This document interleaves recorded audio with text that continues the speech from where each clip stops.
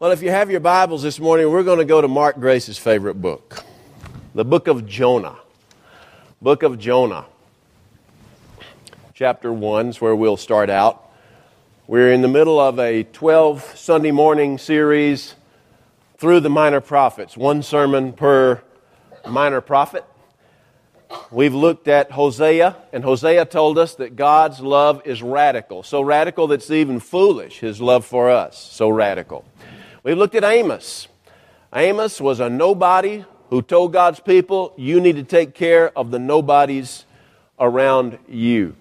Joel was a man who had just witnessed a locust swarm, a devastating natural tragedy. And through that tragedy, God spoke through him and said that God speaks through our circumstances, the circumstances of our lives. Last week we looked at Obadiah as he railed at the nation of Edom, and he basically said to them that what you get out of life, out of church, out of your relationships, out of your marriage, depends upon what you put into life, what you put into church, what you put into your relationships, and what you put into your marriage. Today, we're going to look at what is probably the most familiar and well-known and popular of all the 12 minor prophets, the book of Jonah. But before we look at verse 1, I want you to imagine a scenario that you and I have never witnessed here. Imagine that a small group in our church started sharing their faith and making an impact in their family and in their neighborhood and their kids in their schools and the adults where they work. And imagine that in the course of a single year, because of the efforts of that small group within Palmetto Baptist Church, every student at Creekside High School and every student at Northgate High School and every student at East Coweta High School, including all the teachers, and every student at Trinity and Arlington and Landmark and Heritage, every single student and faculty member that wasn't Christian gave their lives to Christ. On top of that, everybody in your subdivision and in your neighborhood and on your road, every one of your neighbors, all of a sudden gave their lives to Christ within a year's time. I mean, such a widespread spreading of the good news of Christ and widespread reception of the salvation and eternal life of Christ that everywhere, everybody is talking about it. It's the front burner subject. Not the Braves, not the Falcons, not the weather, not the World Series, but what's happening among people throughout this area. Can you imagine that? That's what you call revival. Revival. A real revival is this. It is the visible moving of God in a particular group of people, starting out in a particular place, over an indefinite period of time, changing the lives of everybody it touches. That is a real revival. And most people, including most of us right here today, will go through our whole lives without really experiencing that kind of revival. Now, you may experience a short-term period where you rededicate your life to Christ and things happen in your life, and you might impact your kids and maybe your spouse and maybe a brother or sister or aunt and uncle or two, and pretty much it lasts for a few months and then it kind of fades out. I'm talking, though, about a revival that impacts a huge geographic area and every person in that area. Our nation of over 200 years history has only had really 2, maybe 3 such periods. The first and second Great Awakenings, and maybe it's too early to tell yet, a movement that started in the early part of the last century and is still in fragments going on today, but it's still too early to know if it was real revival. Real revival is so very rare, but it's what we so much need. Now, the reason I bring that up to you is, in the book of Jonah, we will read about what I believe was the most successful single revival in the history of the world, especially for the short time frame that it took to put it together. Now, you may have someone like a Billy Graham whose ministry spans all the decades of his life, and millions of people have heard him through radio, TV, internet, and so forth, and they've given their lives to Christ. But when you think about 2,850 years ago, no TV, no internet, no radio, no printing press, no mass media, and yet here in a single 3-day revival, 300,000 people are saved, averaging 100,000 people a day.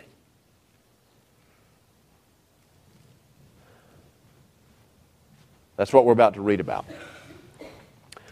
The title of this message, though, is One Person Who Refused to Repent.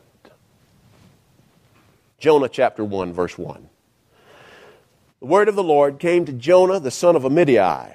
Go to the great city of Nineveh and preach against it, because its wickedness has come up before me. But Jonah ran away from the Lord and headed for Tarshish. He went down to Joppa, where he found a ship bound for that port. After paying the fare, he went aboard and sailed for Tarshish to flee from the Lord.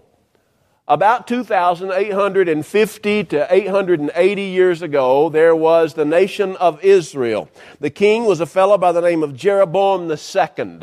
And one of the most popular spokespersons for God at that period in Israel's history was a prophet whose name was Jonah. He was a patriotic prophet. He was a nationalistic prophet. He loved Israel. He loved Israel's God. He wanted the best for Israel. In 2 Kings chapter 14, we see where Jonah campaigned for the expansion of the borders of Israel, of the Palestinian the borders of Israel. And so he was proud of his nation. He loved his nation. He lived in a little harbor town, on a coastal town on the eastern side of what is now Israel, on the coast of the Mediterranean Sea, a little town called Geth-Heber. Geth-Heber. I'm sure that you've heard of Geth-Heber. Boy, everybody's studying Geth-Heber. Well, Jonah lived there, and God spoke to him and would tell him things to tell the other people in Israel. Jonah was the man people went to. And the Bible says in Jonah chapter 1 that the word of the Lord came to Jonah, the son of Amittai, and told him, he said, I want you to go to Nineveh, that great city, and I want you to preach against it. I want you to preach my news, my good news, to the people of Nineveh. Now that's a problem right there. That's a problem because in the day that Jonah lived, the superpower of the moment was a nation by the name of Assyria. Assyria was located in part in modern-day Iraq, but Iraq was not all of what Assyria encompassed, but it was centralized right where Iraq is, where the Tigris and Euphrates River flow, north of current Babylon. Nineveh was the capital city of Assyria. Now think about this. Assyria is the superpower. They are controlling every other nation of the world. The capital is Nineveh. And here is Jonah, an Israelite who is very proud of his nation, very patriotic, very nationalistic. And God says, Jonah, I want you to get up and go to Nineveh and preach to that great city. Well, Jonah hated Nineveh.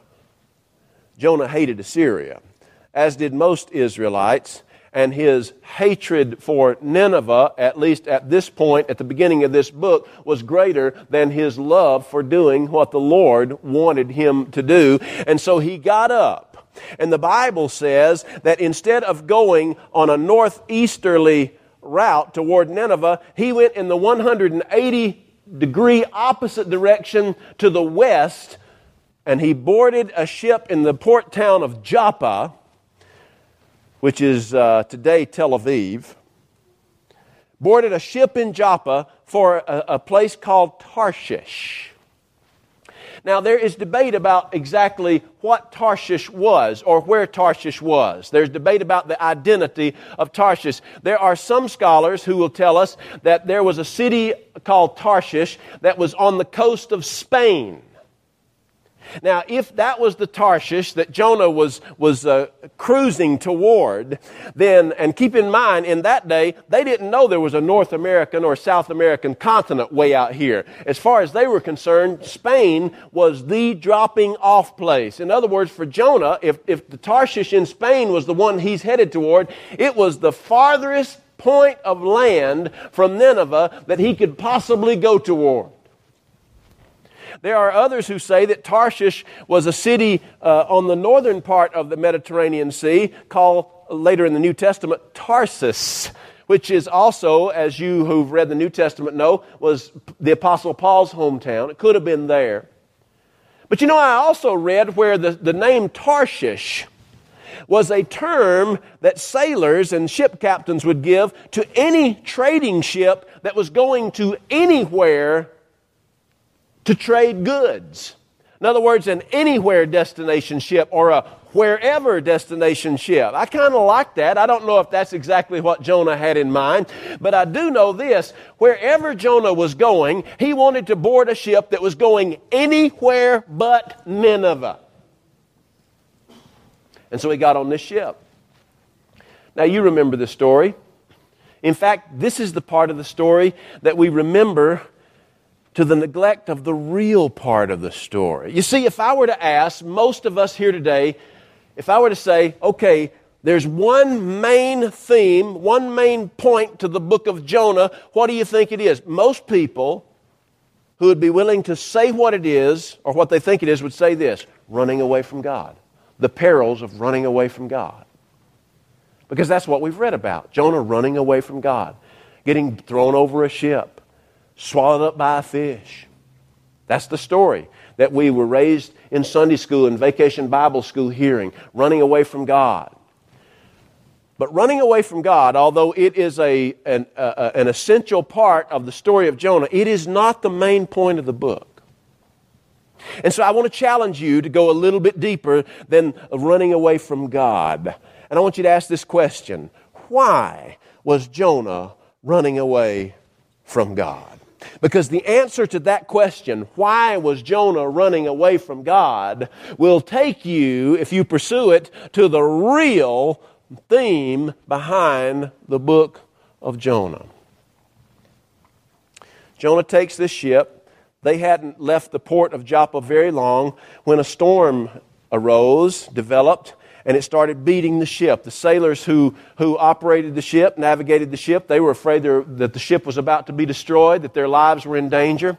They were not people who knew the Lord God of the Israelites, but they were men who believed in some form of God or gods. They were superstitious men. They were men of faith. And they immediately began to reason within themselves. The reason this storm has come, they thought, is because somebody on board this ship has offended God or the gods.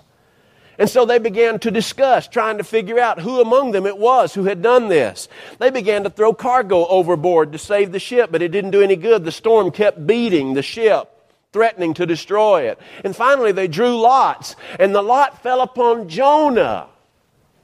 Oh gosh, folks, it's Jonah. It's our guest Jonah, who is the one who's offended God. This is the reason for the storms. But they were merciful men. It's interesting how much more merciful they were than Jonah was. Jonah wasn't merciful at all. Go to Nineveh and preach to that city, Jonah. No way. Hate the Ninevites. Headed west. He shows no mercy. The sailors show mercy to him. They don't throw him overboard immediately. They try to navigate the storm unsuccessfully. And finally they say, Jonah, we're really sorry, but we're going to have to let you go, brother, or else the whole ship's going to die. And they throw Jonah overboard. And the Bible says that God prepared a great fish. And the fish came along and swallowed Jonah. And Jonah, miraculously, through divine intervention, survived, living 3 days and 3 nights in the belly of that fish. Now, it should not come as a major surprise to us that after spending 3 days and 3 nights in the belly of a fish, Jonah decided it might be a good idea to do what God wanted him to do for a change. And so he starts crying out to God, well, God, be merciful to me. You're the God who sustains me, and you put me in the belly of this fish. I'll go to Nineveh if that's what you want me to do. And the Bible says that God caused the fish to vomit Jonah up on the beach. Now, just capture that image for a minute if you can. And smell this man. Take a look at him. He couldn't get a date if he had to buy one. And so then from the coastal region of Israel, he travels all the way up to Nineveh. It's about 900 miles. And when he finally gets to Nineveh, he gets to the city limit sign and he starts a 3-day revival.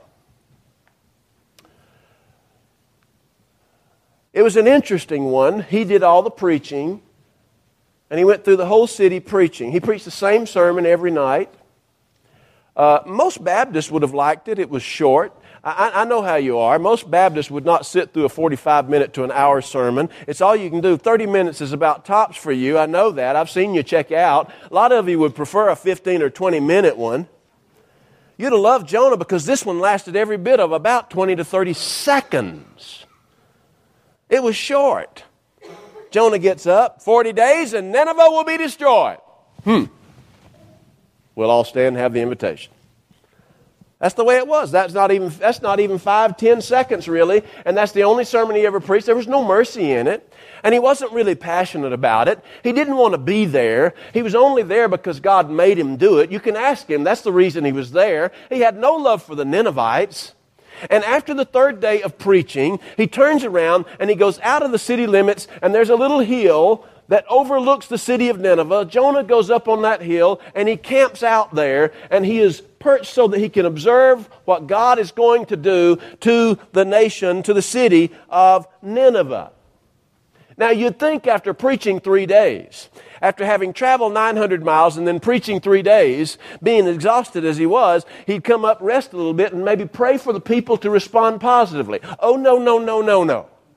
Not Jonah. Jonah didn't get up on that hill to see the people respond positively. He went up on that hill to see God destroy those wretched Ninevites.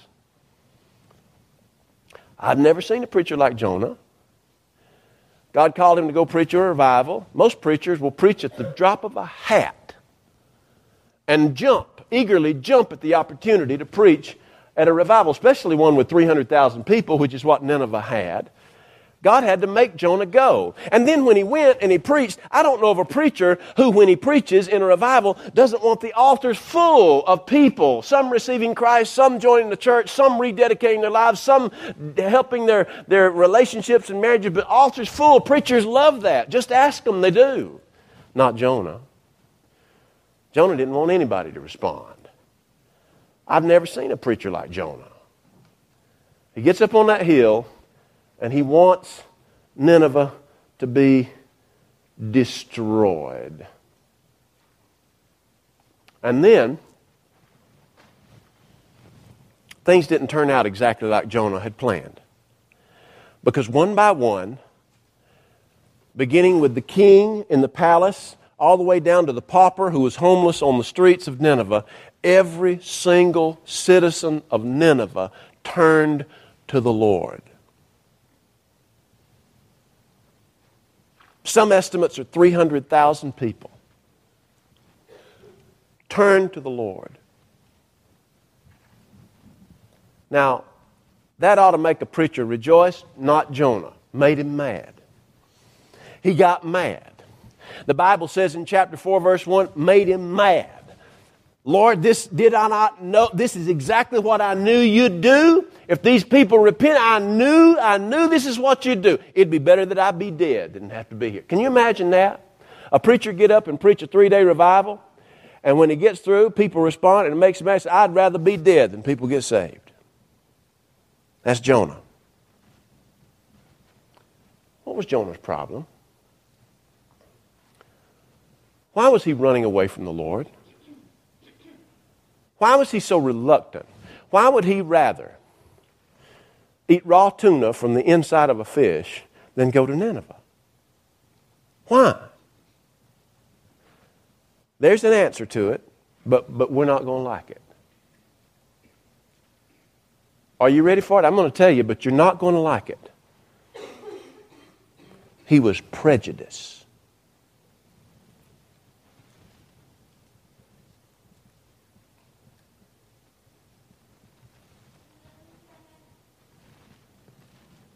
In all of the Old Testament, you will struggle to find a more prejudiced man than Jonah. And he was so filled with prejudice that he allowed his prejudice to restrict him from being the servant God wanted him to be. Let me ask you this. Have you ever struggled with prejudice? I've noticed that you bring up that word and it gets quiet in churches in the South when you talk about prejudice. But it's not just in the South, is it? It's everywhere. And if you think it's gone, think again. Let me tell you what prejudice did to Jonah and what prejudice will do to you and me. First of all, prejudice will keep you from loving the people God loves.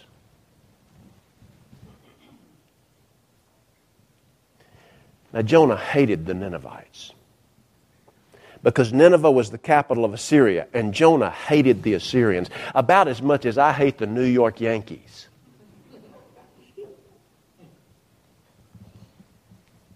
I'm thinking that maybe revival has started in America because the Yankees and the Phillies, two God-forsaken baseball teams, are out of the World Series.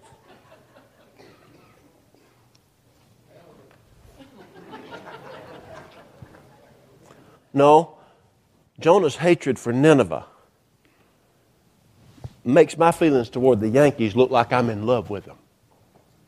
He hated them. I'm not talking about a dislike. I'm talking about he hated them.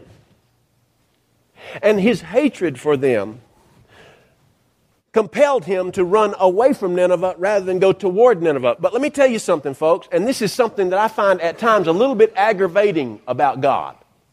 God will love the folks you don't. I want you just to picture a group of people or maybe a single person that you dislike the most in this world. Just picture them. You got it? You got that person there, that man, that woman, that group? You got them? Maybe they've offended you. Maybe they said something bad about your kids. Maybe they said something about the rest of your family, about your mama. Nobody talks about mama now. Or maybe it's some group, you haven't met them, you just don't like them. You just dislike them. Listen to me. That person or that group, God loves them. That boy that showed up at your door one day, Dad, that had the just below shoulder length hair and the scraggly beard, and he came over there to pick up your girl, God loves that Ninevite boy. Yes, He does. Yes, He does. He loves that Ninevite boy. He loves the person you don't like. And the person that you'd really like for God to take revenge on, and you can even get the point in your dislike of that person that you ask God in kind of a subtle way, oh God, I humbly come before you and asking you to kill that man. What's God going to do? God's going to love that man. The people you don't like, God will like. God likes the people you don't like who may have a different skin color. God likes the people you may not like whose accent is different. God likes the people you don't like who come from a different country or are born from somewhere else. God likes the people you don't like who may be of a different religion. We'd call it a false religion. Certainly I believe it is. But God loves them. Prejudice will keep you from loving the people God loves. God will always love the people you and I don't. God loves politicians. I don't know how, but He does. Number two, prejudice will keep you from being used by God to show love to the people you don't love. Prejudice will keep you from being used by God. Now imagine this. Of all the prophets that God could have chosen, of all the people God could have chosen to carry His word to the capital of the superpower of the world at that time. God chose Jonah. What a great honor. God wanted to use this man to bring a revival where nobody thought revival could be possible. And what does Jonah do? He wants to go to anywhere but Nineveh. And he caught a boat to Tarshish, meaning anywhere but Nineveh. His prejudice kept him from allowing God to use him to love the people that he didn't love. Number 3. The prejudice may cause you to do the right things for the wrong reasons. After experiencing a near shipwreck and being spotlighted for disobeying God and thrown off a ship and almost drowning and swallowed up by a fish and living 3 days and 3 nights in the belly of that fish and then being vomited up on the beach, Jonah finally decided, I better go to Nineveh. Travels 900 miles and he gets to Nineveh. And he goes through a 3-day revival, preaching the same message to every single person. He was no respecter of persons, preached the same thing to everybody. Did he do it because all of a sudden Jonah had a newfound love for the Ninevites? No. Did he do it because all of a sudden the love of God had infiltrated his heart and caused him to melt in his cause for the people of Assyria? No. He still hated the Ninevites and he still couldn't stand the Assyrians. The only reason he went is because now he had a fear of God that outweighed his dislike of the Ninevites. He went and did the right thing, but he was doing it for the wrong reasons. Listen, when we preach the good news to people, when we teach the good news to people, when we share our faith to people, we need to do it out of a motivation of God loves you so much He gave His own Son for you, and I want to love you no less. Motivated by love, but not Jonah. His prejudice prompted him to do the right things for the wrong reasons. The writer John Piper brought up something in regard to this. He said this, and I quote, he says, have you ever heard anyone say, God won't use a dirty vessel? Have you ever heard that from anybody? Here's what John Piper said. He said, you ever heard anyone say God won't use a dirty vessel? It's well meant, but it's overstated. He said Jonah was a dirty vessel. He was dirty with selfishness, with hard-heartedness, and dirty with prejudice, and yet God saved the whole city through his preaching. The power of God is not limited to our purity. Boy, that's pretty amazing. Finally, prejudice can keep you from enjoying the fruits of God's work in you. So Jonah goes up there and he preaches. He goes up on the hill so he can witness the destruction of Nineveh and all those terrible Ninevites who deserve to be destroyed.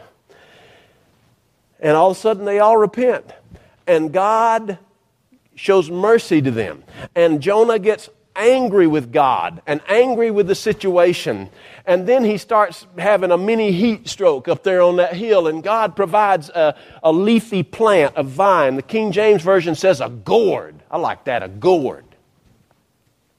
Have you ever seen a plant uglier than a gourd? I mean, you might be a redneck if in your yard you've got one of those trees full of gourds. God provides a gourd, and the Bible says that Jonah loved the gourd, and he sat under the shade. I don't know what kind of shade a gourd vine could provide. Sat under the shade of that gourd, and he loved the gourd. And it wasn't long after Jonah had become infatuated with the gourd. Now get this, he loves the gourd, but he hated the people of Nineveh. He got infatuated with the gourd, and God sent a worm to chew up the vine, and it withered and went away, and Jonah got mad again, wanted to die again, and God said, are you right to be angry over this gourd, Jonah? And Jonah says, well, yeah, I'm right to be angry. And God says, well, don't you think that I ought to also love these people of Nineveh, where there are about 120,000 people who don't know their right hand from their left hand, and there's a whole lot of cattle and stuff down there too?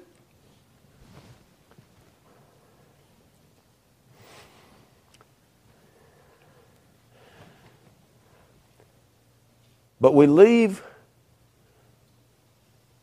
the book of Jonah without Jonah ever changing. Now, he may have. I don't know. Do you like watching a television program or a movie and it ends unresolved? Does that just tear you up? And here we are, Jonah. God asked him this question. He's trying to work with him mercifully to get him to love the people of Nineveh and rejoice over the Ninevites turning to God. And what does Jonah do? We end the book of Jonah without him repenting. Isn't it amazing, folks, that of all the people who are in the book of Jonah, 4 chapters, but those 4 chapters encompass the lives. You don't see the names of all of them, but these 4 chapters touch the lives of well over 300,000 people. And of all those people, you got the sailors who, though they didn't understand the real picture of God, they cried out to God when the waves hit. You got the Ninevites, every one of whom the Bible says turned to the Lord in repentance. Of all the people in the book of Jonah, there was one person who refused to repent. And guess what? It was the preacher.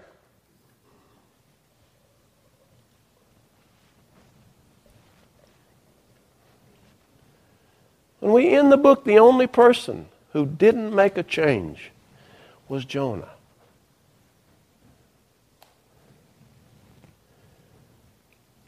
Jonah chapter 3, verse 1. Then the word of the Lord came to Jonah a second time. Go to the great city of Nineveh, proclaim to it the message I give you.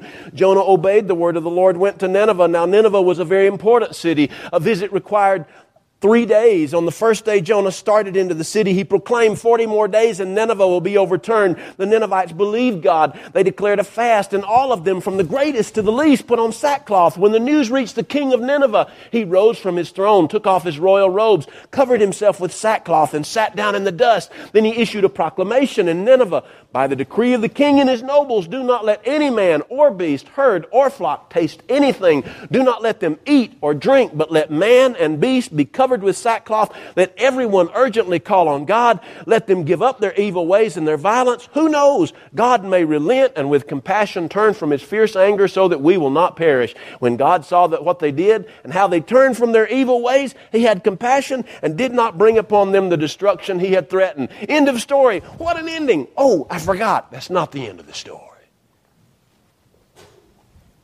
Chapter 4, but Jonah was greatly displeased and became angry. He prayed to the Lord, "O Lord, is this not what I said when I was still at home? This is why I was so quick to flee to Tarshish. I knew that you are a gracious and compassionate God, slow to anger, abounding in love, a God who relents from sending calamity. Now, O Lord, take away my life. It'd be better for me to die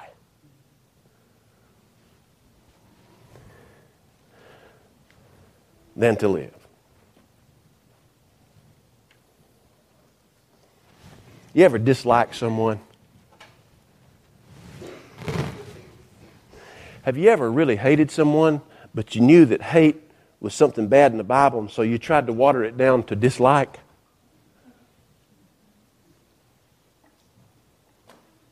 Or you'd put it this way, well, I love them, but I hate their ways. I hate their ways. But I love them because the Lord commands me to love them.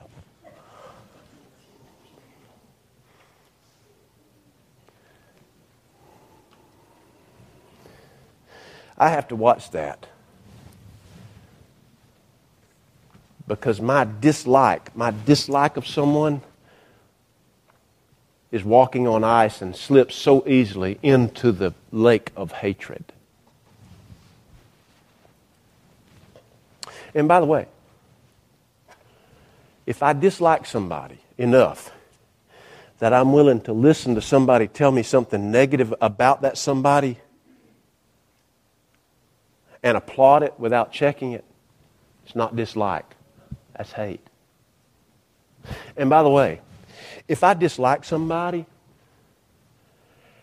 and I gladly share negative things I've heard about that person without checking them out to see if they're true, hey, that's not dislike. That's hate.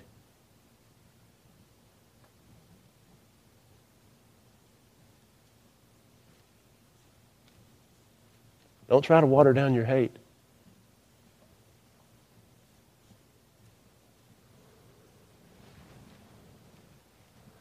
Let's pray.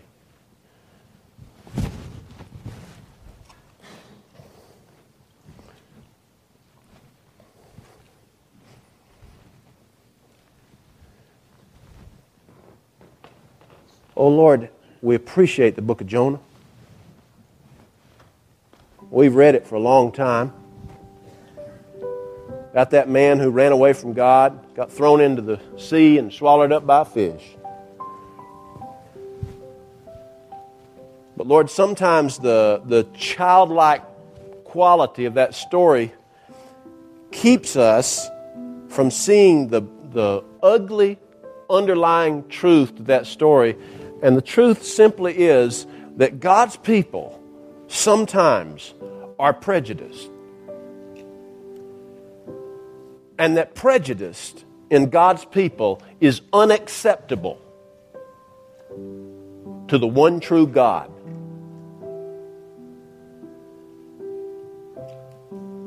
And so, Lord, I pray that you would help us in our prejudice, or help us in whatever kind of sin it is that we as saved people struggle with. Help us to be people of real truth. And help us to be people who care as much about that other person or group of persons as you do.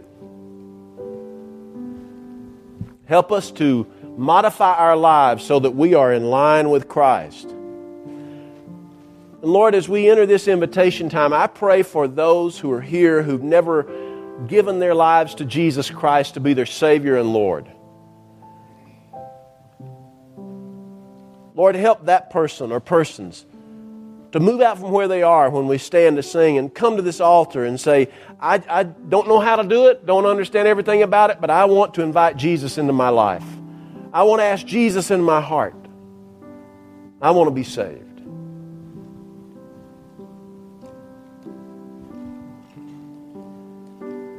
Lord, get us out of Tarshish and get us to where you want us to be. In Jesus' name, amen.